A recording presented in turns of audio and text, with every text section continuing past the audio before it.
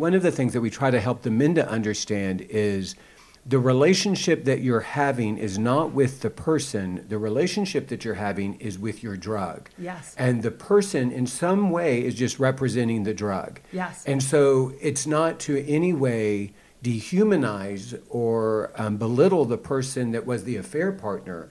And it's also to understand there was a role that that person was playing, and that's what the man was connected to. That's what he was getting out of the experience. Yeah.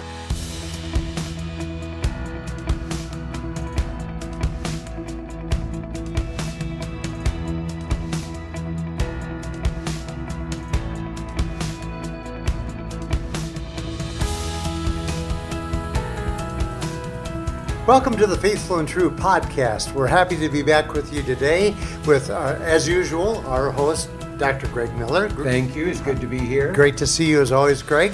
And we have a special guest for you today. We've been excited to introduce you to one of the newest members of our team here at Faithful and True, and this is Rebecca Dekkers. Rebecca, welcome to the podcast. Well, thanks for having me. I'm kind of excited. Yeah, well, we're very excited to have you. We've been looking forward to this, and we get a lot of very positive feedback from our listeners when we have the opportunity to feature members of our Faithful and True team. It helps us give some insight into not only your experience and your knowledge as a counselor, but your personality and everything that makes you the wonderful you that you are. Well, That's thank right. you. So we're happy to have you with us today. And Greg, what did you feel like we should delve into with Rebecca today? Well, first we are going to do a little bit of an introduction. And so, Rebecca, we just want to hear a little bit, like I know some of this information, but our listeners probably don't. We were just talking about the fact that you grew up in Canada. So what was it that brought you initially down south, or as we just talked about, a little bit east or west from your hometown? So I did grow up in the Toronto area, which is the particular spot I grew up in is actually slightly south of where we are here, which is always a fun thing to point out to Minnesotans. And when I came originally, I came in my college years, primarily to go to college, but on a soccer scholarship, a small soccer scholarship. So I enjoy lots of sports. And did you find, like, growing up with soccer an important part of who you were? Did that kind of become a little bit of your identity? Yes, huge, actually. Even when you look back, it's kind of interesting how big that was as part of my life. And then I had an ACL injury and it was taken, and it's interesting the process of reformulating that aside from sports. And I played multiple sports, but without sports, now who am I? Right. Yeah, Rebecca without soccer. Right. Yes. Well, and I know with many of the men that we work with that come to our workshop and that I work with individually, is there is a pretty significant crisis of identity when your sports takes you as far as it can, whether it's in high school or in college or even maybe a little bit beyond that. But once those days are over, I do think for a lot of people there's a real sense or question of who am I without this part of me that's defined me for so long. Yeah, and you don't recognize it at the time that this was such a big deal. And then when it's gone, then the vacuum, then the noticing. So yeah, that was a big part of life. Well, and especially when it's taken away from you because of an injury. It's one thing to feel like you got to play out your full career, whatever that is, to the extent that your ability would take you. But when it feels like that was robbed of me, I currently work with someone that would say that's their case too, that they didn't get to reach their potential because of an injury early on that they never fully recovered from. And so there's that huge grief of not being able to realize something that could take you even further if it wasn't for the injury. Right. Yes. How far into your college soccer career did the injury take place? Well, it is interesting because it took place in one of my last high school games. So then I kept to the scholarship, tried to rehab, and just never really came back. So it was like this constant trying to get to where I was, and then not getting there. Right. And then slowly grieving it, sort of having to let go, even though I was still having to show up and try and fail. Well, and one of the things that I hear a lot of the men that I work with is what ends up happening is you begin to accommodate and adjust to constant pain. Yeah. And so you have to dismiss it in order to keep trying to go after the dream. Yeah. But it's constantly teaching yourself to be, disassociated and not present with yourself, or deny something that is really obvious in order for you to continue to pursue the dream. Yes, definitely. I also understand that part of your professional repertoire is you like the modality of equine therapy. So how did you get involved with that? Well, it is always neat to look back and see the weaving together of things. So I worked in, throughout my high school and college years, I worked with horses in kids' camps and did trail rides. And then I worked at a thoroughbred breeding farm for a while. I worked for a cutting horse trainer for a little while. And I always loved that. And I loved having it be part of my life. And I felt like, man, maybe there's something more. And so, as my own life experienced chaos, my own explosion happened, I was sort of reassessing, I think, as we all do. And I was trying to figure out, what's next for me. And first, initially, one of my minors in college was theology, and I always loved that. So I went back initially and began my MDiv work. And on one of the, I signed up for, because I didn't know what to do with it. I knew I liked this, but I didn't know what to do with it. There was a discernment, a day of prayer. And so I signed up for that through the university that I was at. And I'm pretty sure within the first 15 minutes, I was like, yeah, I know, I'm going to switch to the LMFT program. And so I had a nice peaceful day at the retreat center the rest of the day, but that answer was answered already. Kind of you relaxed. Yeah, I you did accomplished. actually. I was hanging. It wasn't a wasted day at all. But then it was interesting even in that, we had horses. My whole family plays some equine sports. And I knew I liked this, and I didn't know it could be a possibility. And as I'm entering and looking at the final years and looking at internships, I found there was a place not 20 minutes from me that offered equine therapy. And so discovered the whole area, how I could draw those two things together. And it really is a powerful way to do therapy. It's a little more complicated. It's there's difficult things in it because we got now another personality we're working with. But it really is really impactful, I think. And I love the weaving together that you can do with body-based learning, with a good lens on trauma and attachment, with equine partners. Right. So it's a neat way to do work. Well, and it's a great way to say it, because I'm not skilled in it. I'm not really very well educated in it. And the thing that I consistently hear is how the horse is a part of a partnership in the process. And it's how the individual relates to the horse that reveals so much about the person. And, we all benefit when something is held up to us where we can see ourselves more clearly. And I love this idea that it's this relationship between the client and the horse, but what is revealed is what is going on with the client, not really what's going on with the horse. Yes. Because the horse is just reflecting what's going on in me. Yes. And one of the things we like to say, too, is the horse is that relational component. They are a sentient being. They are their relationship. They're who they are shows up also, because they're not just a biofeedback machine. Right. They're bringing this their safe otherness to the relationship. Right. And so even down to which horse somebody picks to work on, it can be very informative. Yeah. In the process, because you would know the horses, were there times where you just felt drawn that this is the horse that somebody needed to work with, and so you kind of maybe took more of an initiative and brought that horse into the therapeutic relationship? Yeah, that can be complicated because you have to notice, is this just me wanting to manage?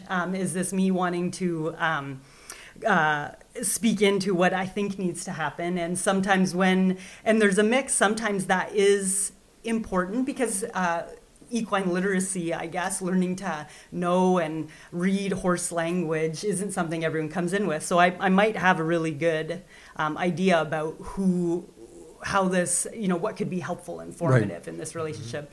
And sometimes when I let go, the horses can really step up as a good equine partner in it, and they'll bring something that I couldn't have planned. Right. Yeah. Well, one of the things I love about your story is you have this history with horses that predates therapy. So, if I come to equine therapy and I've never really had a relationship with horses, I may only see the horse through one lens.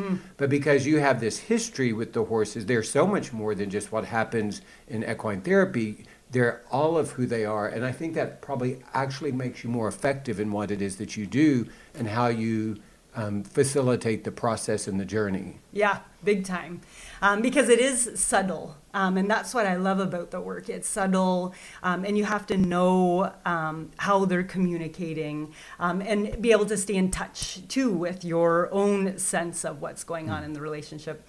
It's interesting, too. One time I was doing some of my work for certifying, and I watched a video of myself. We had to film ourselves and submit it, and I think I'm pretty in touch with the horses, especially my horses.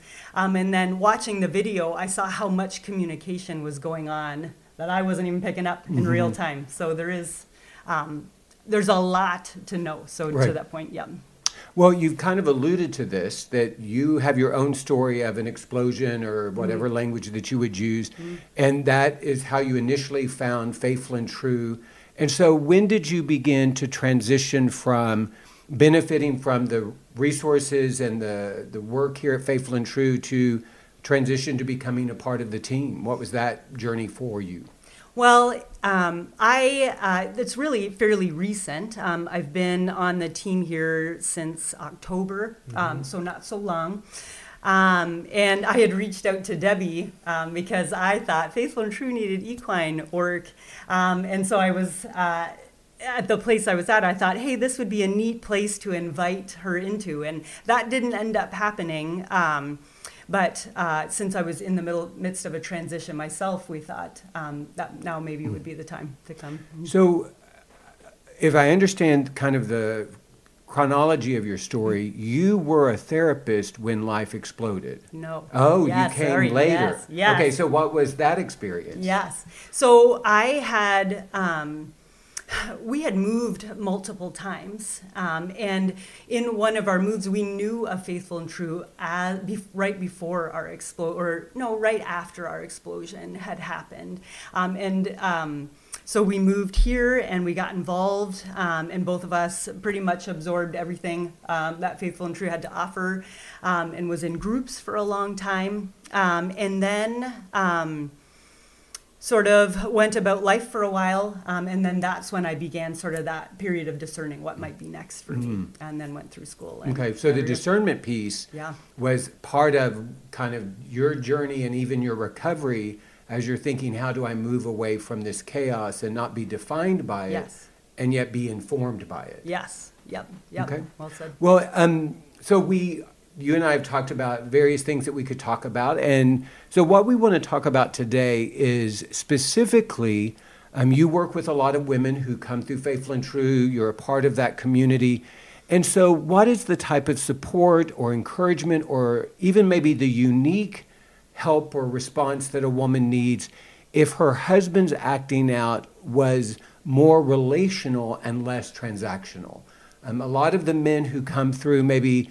they have acted out with someone else, but it was more of a one-time experience, or maybe it was even very transactional. It was something that they gave money for. But we also have men who come through the Faithful and True workshop that would identify that they were in a long-term relationship, that they had an affair partner that was ongoing for a while. And I know that when we're working with the men, there are some unique things that we want to address and talk about in that context.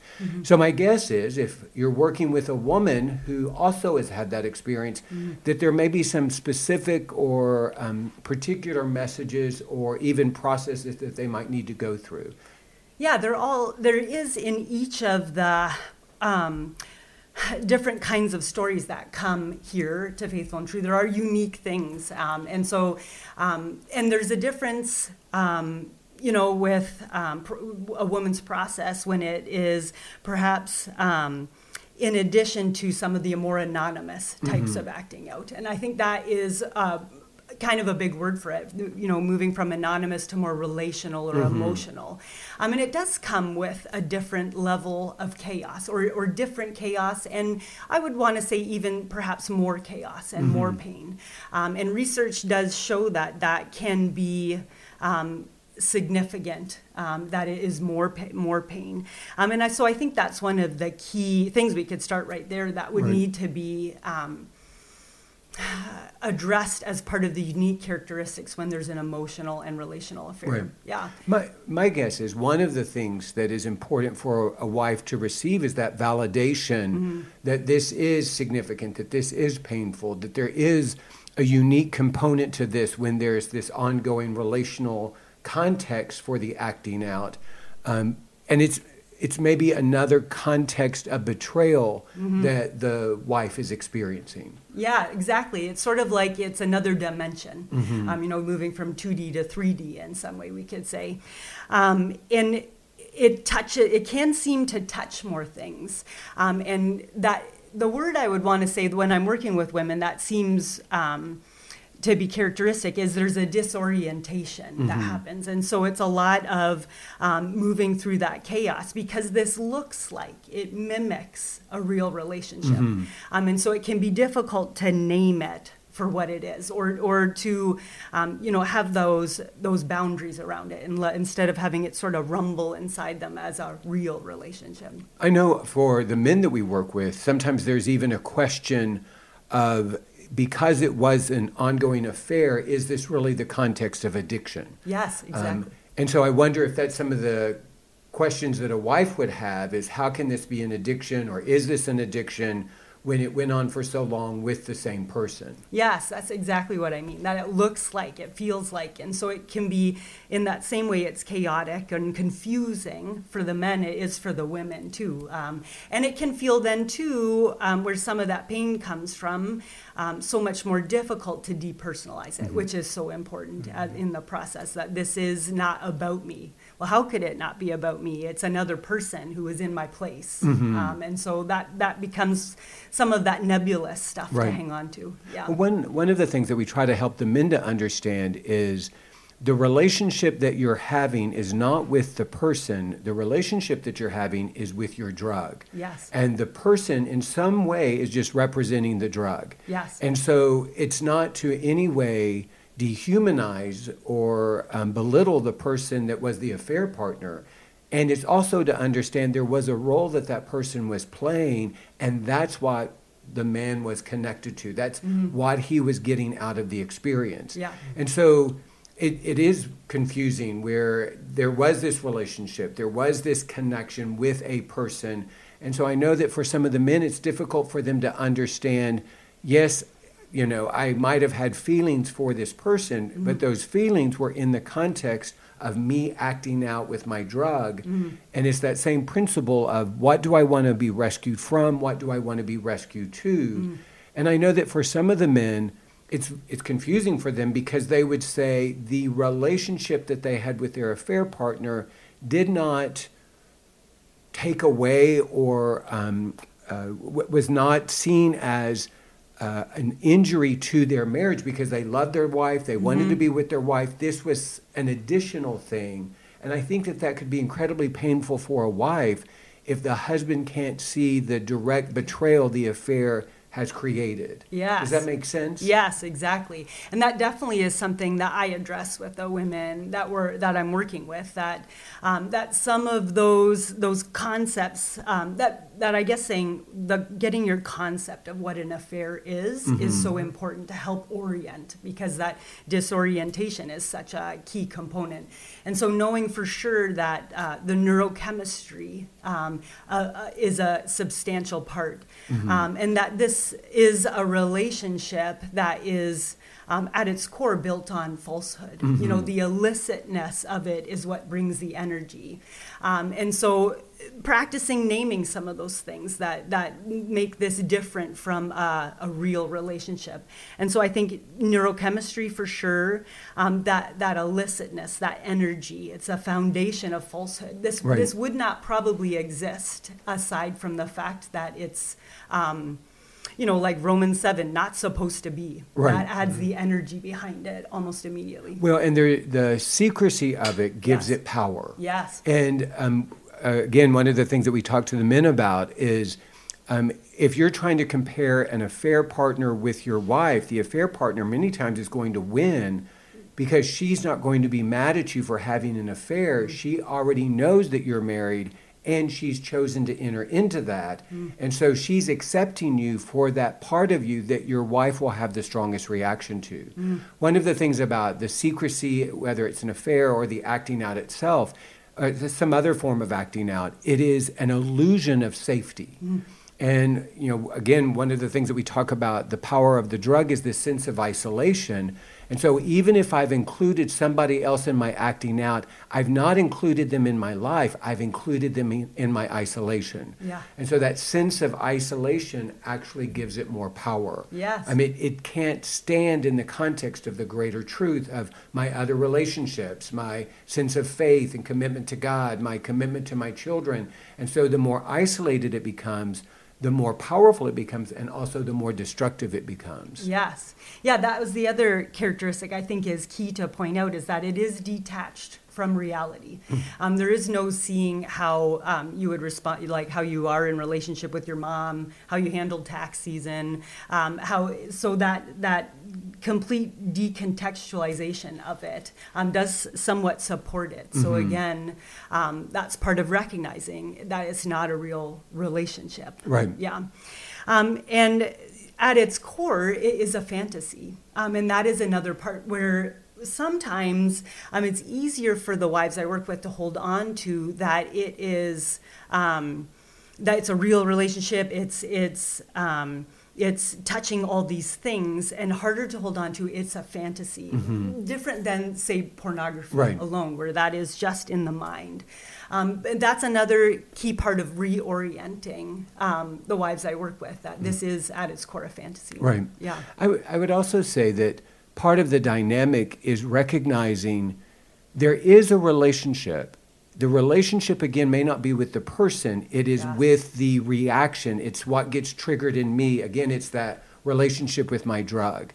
I think another factor that is complicated is because the husband has a relationship with a person, the wife in some way also has a connection to that person, even though they may not know that person at all or well. And so do you see that for some of the women whose husbands have acted out in an ongoing affair, that the wife feels compelled or drawn to find out about this other person, to get, not to get to know them, but to get an understanding of who they are and what their role was or what their power over their spouse is? Yes, because, and I mean, that's a big part of every woman's journey in this healing process in general is absorbing information. But in particular, it can be about the affair person because there is that sense of invasion into your life. And one of the things that can be so chaotic for wives also is not only this is something my husband, my partner has experienced, but someone who has also experienced my partner. And so that's some of that invasion and needing to find information and needing to reorient. Yeah. So we're coming to an end, but I do have one more question. So what is the coaching or the encouragement that you would give a wife who has a lot of energy and curiosity and desire to get to know as much as she can about the affair partner? Maybe I want to look her up on social media. Maybe I want to drive by where she lives, or maybe I want to find out where she works. Is there some encouragement and some direction that you would give someone in discerning what is a wise and healthy way to respond? What is valid information to get that is helpful? And when does it transition to actually becoming re-traumatizing for the wife? Well, and I think that it's a good question because it makes a lot of sense that wives would want to seek this information. And so I think that's the first thing, is to say that it makes sense and to be gentle as you're sort of finding that line. And a key part would be what we had just talked about, recognizing this for what it is. And that I like your words on it, that it is a relationship, but not necessarily that the details of the other person are all that significant. And so just right-sizing that the importance of that information. Right. And so some information might be helpful to know, are there places that, if it is somebody that you didn't know, or if it is somebody you knew a little, to know, to have that power over, are our paths likely to cross? Right. Are there relationships that might be intermingled or linked? And so just looking for those points of contact and then practicing letting go, I think, of the rest. Right. Yeah. I know when I'm working with a man, I can work with him for years, and what we focus on is that the role that the drug played in your life. That's what I want to understand, is what did you want to be rescued from? What did this thing appear to rescue you to? What were the legitimate needs you were trying to meet in this illegitimate way? And I could be working with a man for a year, and at the end of that experience, know very little or maybe nothing about the affair partner. And I can fully understand the role that person was playing in his life. And so maybe that's also the context when husbands and wives are trying to talk about this, to be able to figure out what was that role that this experience was playing for you. What was it that you were trying to get from the experience? What was that legitimate need that you had that you were trying to meet in this illegitimate way? Yeah, almost the framework Yes. of it rather than the details of. Yes, yeah. Well, great. Well, Yeah. thanks for being with us, Yeah. and we'll look forward to doing this again. All right, yes, we'll see. I promised you that we'd be gentle.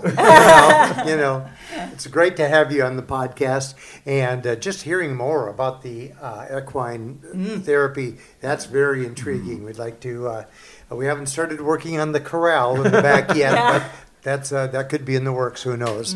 But thank you so much for joining us today. If you are the spouse of a man that is struggling with sexual purity issues, and you've heard Rebecca speak today, give us a call at Faithful and True, and we can help you line up the opportunity to counsel with Rebecca, and she can share more of her experience and knowledge with you. If you're a man who is struggling with pornography or other issues of unwanted sexual behavior, Faithful and True hosts the Men's Journey Workshop, and we offer that every month here at our center. And visit faithfulandtrue.com, where you can find many resources. You can find all of these podcasts. We have over 400 available podcasts, as well as all of the information about our Men's Journey Workshop for the spouses, the Women's Journey Workshop, and for couples, the Couples Journey Workshop. So until we join you again, we hope that this week will be a week for you that's filled with many blessings and with great vision.